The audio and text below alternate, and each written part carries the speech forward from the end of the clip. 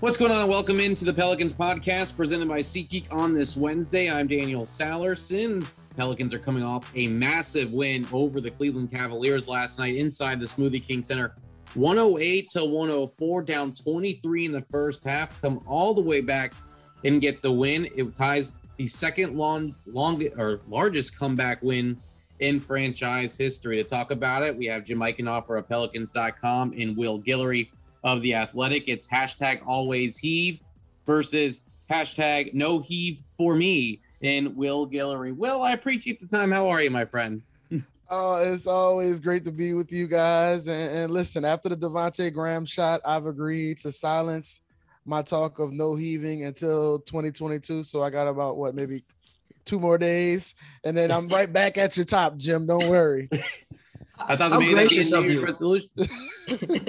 I thought that was gonna be a New Year's resolution, maybe to maybe jump on the always heave side. Will, is this not going to be the case? No, man, I got a few other ones lined up, and at the end of the day, I'm always about my percentages. So, Jim was right one time. A broken clock's right twice a day, so I'll give him one. I'll admit I was all wrong on that one, but we'll see what happens by the end of the season. All right. I noticed that there was no response when I invited you. I extended you a formal invitation to team always heave, and there was never, it was complete silence on your end. So, but yeah. I will give you credit. It was very gracious of you to say what you just said, and we can enjoy this at least for the next 2 or 3 days. Yeah, I think that one got lost in the mail. I didn't see that invitation. I'll see. Maybe it'll be coming in one of these next few days. I'm gonna have to send an angry message to Twitter because somehow their mail carriers let me down on that one. So. Oh my goodness. Well, the good thing is this is recorded, so I can always have this conversation put in the archive so that we can bring this up and show that Will was part of Always Heave for just a couple of days here as we ring in. Just a few. Wow, what a win last night for the Pelicans. Look, the way the Cavs started off shooting, 9 of 11 from 3 between Kevin Love and Ricky Rubio. I believe it was 29-10 at one point. I looked at John DeShazer, who I was calling the game, and I was like, this is not going to go well. You had no Brandon Ingram. You had no Josh Hart. You were already without Nickeil Alexander-Walker. I feel like Jonas was starting to kind of get back into, his game shape after missing the last 2 games with non-COVID illness. But, Will, how about that second half for New Orleans? When you rank these wins, I know it's tough to rank the wins because there's been some really good ones. This has to be either at the top or close to it just for the circumstances and how they were able to come back against a really good Cavaliers squad. Yeah, I wrote this last night. I think it was just only 2 weeks before the aforementioned 61-footer from Devontae Graham. And it's hard to not feel like this was the most improbable and thrilling win of the season for this team. Just like you mentioned, all of the circumstances that went into them falling behind early and then fighting their way back. I mean, with this lineup at the end of the game, guys who have never played together before. You got Jared Harper getting minutes on the second unit, the guy who just got here a couple of days ago. I think, again, it just speaks to what Willie Green has been able to build here in New Orleans, halfway through his first season last year. I keep referencing this team to last year because it just feels like it's so different when you compare, last year they had so much talent and you had Zion doing all of this historic stuff, Brandon Ingram putting up big numbers. You had Eric Bledsoe with his history, Steven Adams, and it just felt like it just never quite clicked with that group. They were never quite on the same page. And with this team, is not quite as much talent. They don't put up the big numbers like that team did last year, but they just fight together. They play together and they want to win and they do whatever it takes. And I think a lot of it just traces back to Willie Green and just the mentality he's brought every day since he's arrived here in New Orleans. And you saw it last night because they were obviously the less talented team, but they found a way to win with just their grit and their hunger. And it just speaks so much to what they've been able to do this year, despite, all the madness going on behind the scenes. What about you, Jim? Yeah, I feel like, Will, at the very end there, you just kind of referenced what I was going to say, in that it's kind of becoming almost a theme of the season, the fact that they have been able to overcome a lot of difficulties and a lot of adversity. Last night was kind of a microcosm of that. The fact that they started the season 1-12 and they were 3-16. They're now 10-6 since they were 3-16. So, I mean, you have a complete flip of the results that have happened. So I think earlier in the season, you look around the league and you see other teams that have injuries just like the Pelicans, and they're still able to get wins.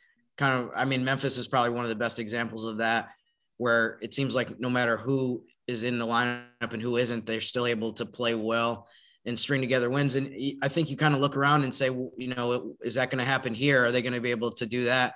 And over the last few weeks, it's definitely been the case. I'm just really impressed by the way that they were able to come back, obviously last night, but also just having lineups that are thrown together, having players that just met each other in the last few days that are able to come through the way that they did. So the coaches and Willie Green, I think, are doing a great job of getting the guys to believe.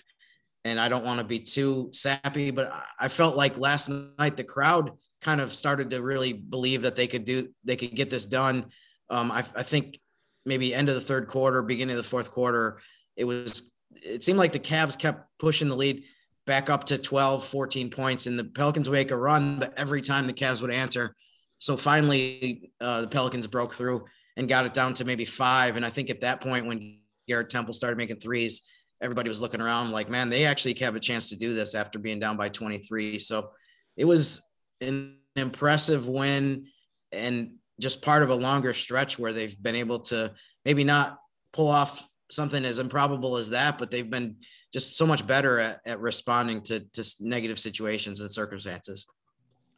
I feel like we got to start talking about, we have been talking about him, but let's continue to talk about Herb Jones, because it just seems like every game there's something else that we have to talk about with him. And look, I thought potentially he was facing off against the front runner for a rookie of the year in Evan Mobley, who came back last night from health and safety protocols. I'm not already putting Herb in the conversation as far as the front runner right now, but he has to be climbing up that rookie ladder as far as someone that should be considered for first team all rookie, even though there is a pretty talented rookie class this season. You can go through 5, 6, 7 guys. I think they can easily be up there. But Will, I know you've written a lot about Herb Jones recently, but the fact that he is so impactful for this lineup and Willie Green relies on him so much for a guy that is the 35th overall pick, I feel like I can't give, how impressed I am. It seems like that keeps going up for me, because every time we see him play another game, there's something else. I'm like, holy cow, Herb Jones did that. And he did it last night with a season high, career high, 26 points. Yeah, man. Herb told the Cavs once again last night, not on Herb. You're not about to get this one tonight. And you said it. Every time you think this guy does something to impress you, he just raises his game to another level. And all year we've talked about with him the intangibles, the defense, what he's been able to do with his versatility. But last night, 26 points, more than he scored as a pro, more than he scored in 4 years at Alabama. How wild is that? The guy didn't score. He only scored 20 points 3 times his entire collegiate career, and to come out and have 26 in a game where you absolutely needed it, it just kind of speaks to, not only just the amount of skill this guy has, that he's kind of keeps tucked away because he's so worried about doing the team things, and he's so worried about just being a good teammate and not getting his own shots. And you see, once he plays with that type of aggression, what type of skill he has. But also, I think it was kind of a moment last night for Herb Jones, because I think he's starting to really accept his role as a real cornerstone for this franchise. And I think that's weird to say for a guy that's a second round pick, but I do think you really see him stepping into that role as like, hey, I'm one of the most important guys with this team. And it's not just Zion, it's not just Brandon Ingram. I think Herb Jones has to be in that conversation of one of the most important building blocks for this team moving forward. And to see him kind of accept that role last night with so many big guys out, it says so much about this young kid. This is a guy who went number 35 in the draft. Guys in the second round are usually scrapping their way through G League games, and he's all of a sudden becoming one of the biggest players with this franchise. And it speaks so much to his maturity as a young guy. Obviously, 4 years in college to do that. Devontae Graham always makes sure he shouts out the 4-year guys. Mm-hmm. But I think also just about his mentality, how unique it is that he can step in and play such a big role for this team. And it's just a home run pick for that Pelicans front office. They've had some struggles with the draft, but I think that Herb Jones pick kind of wipes it all away, because he's been such an important piece for this team, and he just continues to grow. And who knows what he'll be down the line if he just keeps applying himself the way he has. I'm not sure whether he's going to be in the final running for Rookie of the Year. unfortunately, I think a lot of times the way the Rookie of the Year vote goes, it's the guys that have the bigger stats. And when I say stats, I probably should specifically say scoring numbers. Obviously Herb is going to have some good numbers in other categories, but he continues to make strides offensively, but he's probably not going to average 15, 18 points a game by season's end. But I do think that he's becoming kind of the most appreciated Rookie of the Year, if that was a category, that people around the league are really starting to open their eyes to seeing some of the contributions that he makes. And for people who are really into basketball, you can see all the different stuff that he does, the defense, the intangibles. He had a play last night where he basically completely stymied Ricky Rubio for 10, 12 seconds, and the Cavs had a shot clock violation because Rubio had nowhere to go. He tried to dish it off to the wing, and I think it was Dean Wade couldn't get a shot off for Cleveland. There's no stat for that. You don't get a block or a steal or anything, but he makes plays like that all of the time. So, I mean, it was just so impressive what he did last night in that game among many that he's had this year. Will talked about the 4-year player thing. I think it's interesting that over time, as the years have gone by, people have actually gotten to the point where they downgrade the guys that are 4-year players or guys that played multiple years in college, because in Herb's case, he's 23. And a lot of people say, okay, well, I'd rather have a 19-year-old because they have more upside and they have more room to grow and develop than a 23-year-old does. But I mean, look at what he's already done in the first part of the season, in the first few months of his rookie year, of how much he's improved. So I don't buy that argument at all. As far as, I mean, we're back in the 80s and the 90s, if you were 22 or 23, you were average rookie age. And nobody back then said like, oh, well, he's a rookie, or he's already 22, 23. He can't possibly get better.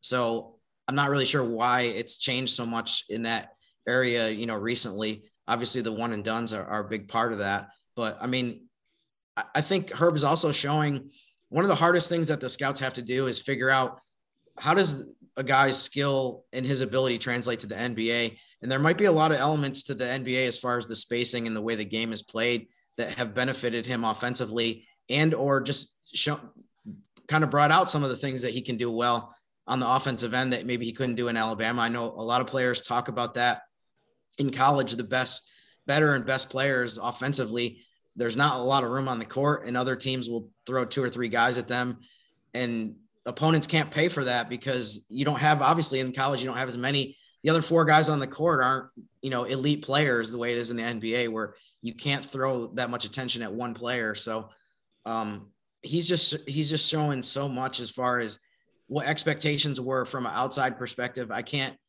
necessarily say I know exactly what the Pelicans thought as far as his potential offensively, but nationally, I mean, you saw so many things where people said that, he wasn't going to be able to contribute offensively, and he just continues to show that that's not the case.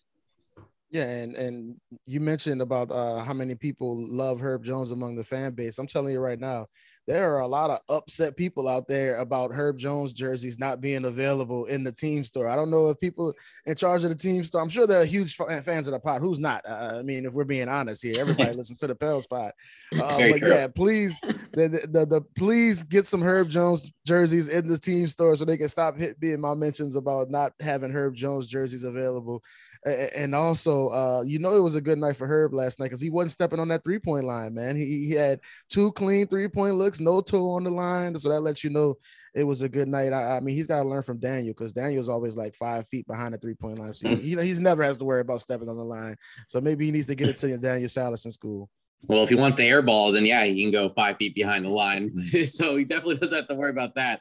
But you know what? It was funny you mentioned that, because the first 3 he took, he was actually so wide open. He had time to look down at his feet and make sure that he was behind the line, and still was able to make it. And it was funny because that was the conversation at shoot around this morning about him shooting those long 2s and, how much he's been working on it with his footwork. But it is crazy. But I did see a tweet from at Pelicans NBA that said they are working on the Herb Jones jersey situation. So with the high demand, I believe that they are on it, and you should see some Herb Jones jerseys in the Pelicans team store real soon. I know Will Guillory will get one for the back of the wall.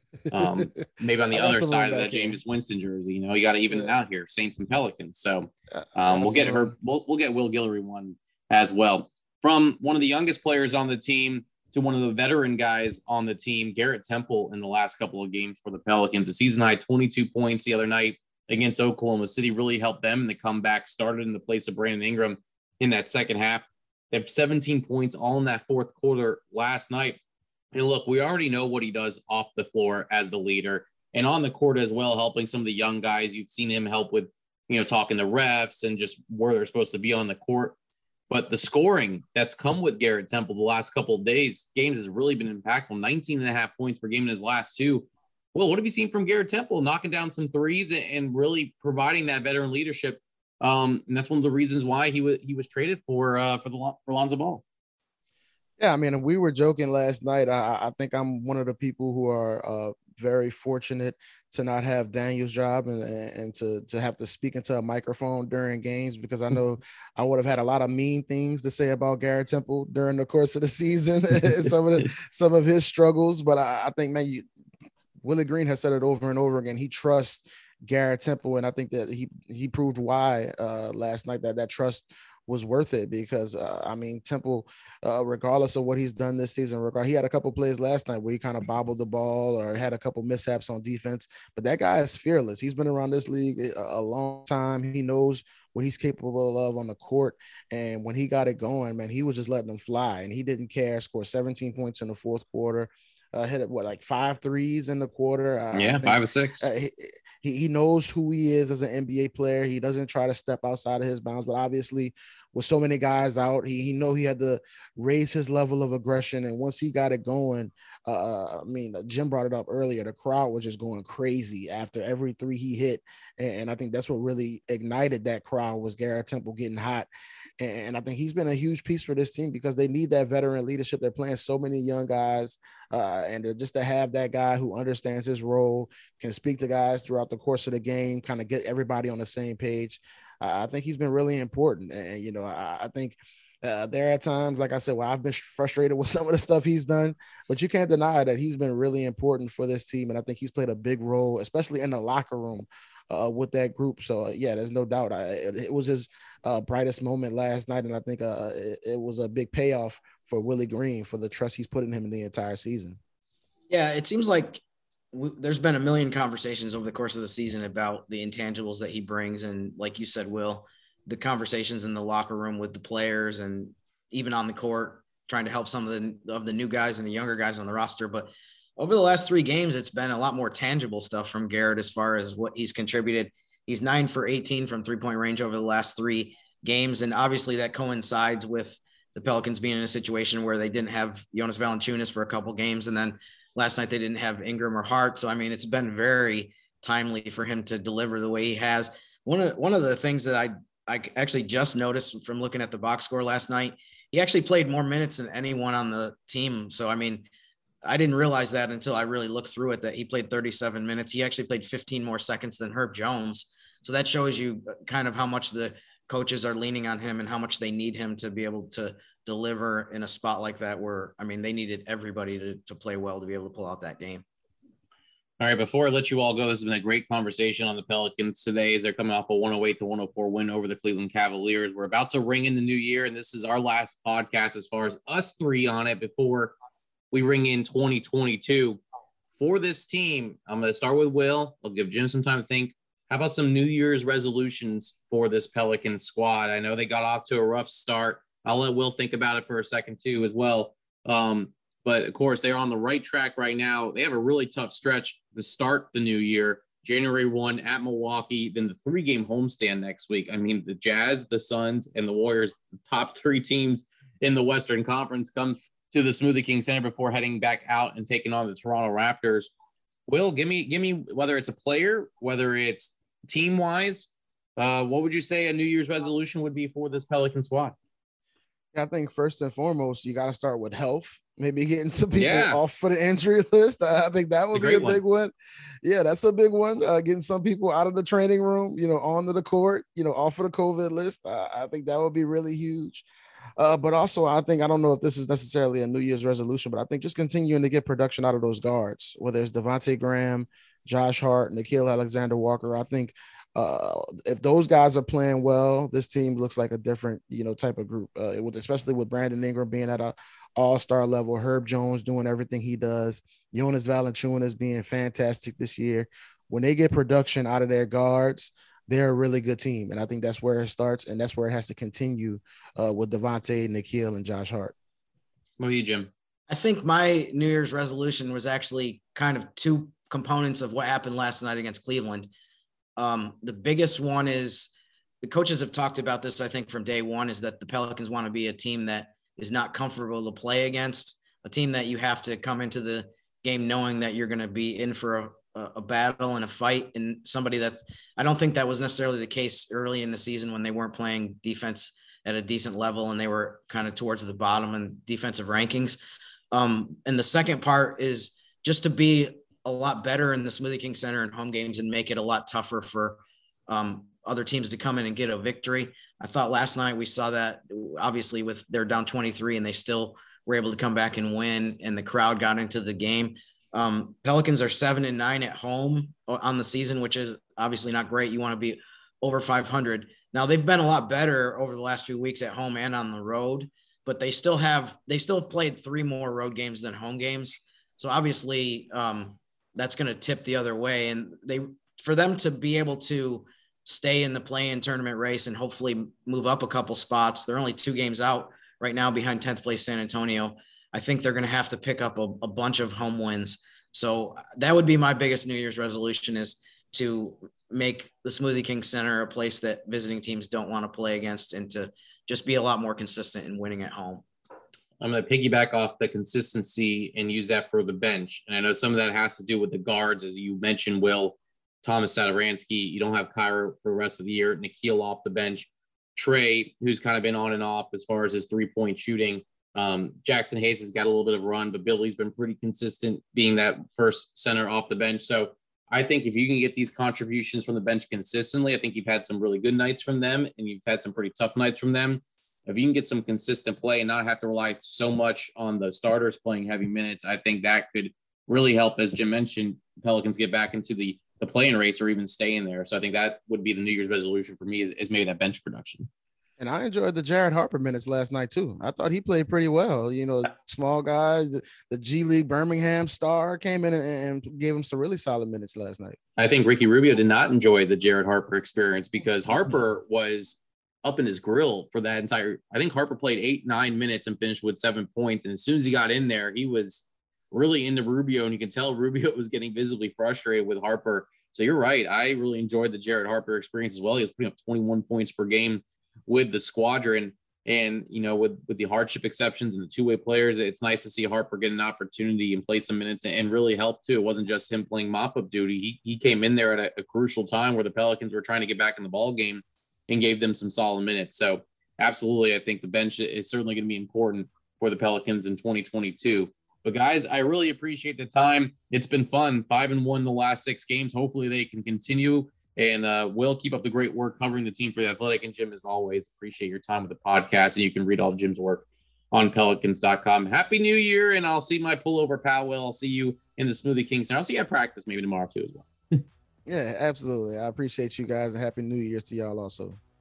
All right. So we'll have another podcast on New Year's Eve on Friday before the Pelicans hit the road for their 1-game road trip to Milwaukee. Pelicans have a rare 3 days off in between games, and will take on the Bucks at 5:30 at 5 Surf Forum. It'll be a little different roster for the Bucks, as they will have their full complement of guys, unlike the time in the Smoothie King Center a couple weeks ago where the Pelicans did get the win in overtime. But should be a fun one in Milwaukee, and we hope to talk to you down the line on our podcast. For Jim and Will, I'm Daniel. Thanks for listening to the Wednesday edition of the Pelicans podcast presented by SeatGeek.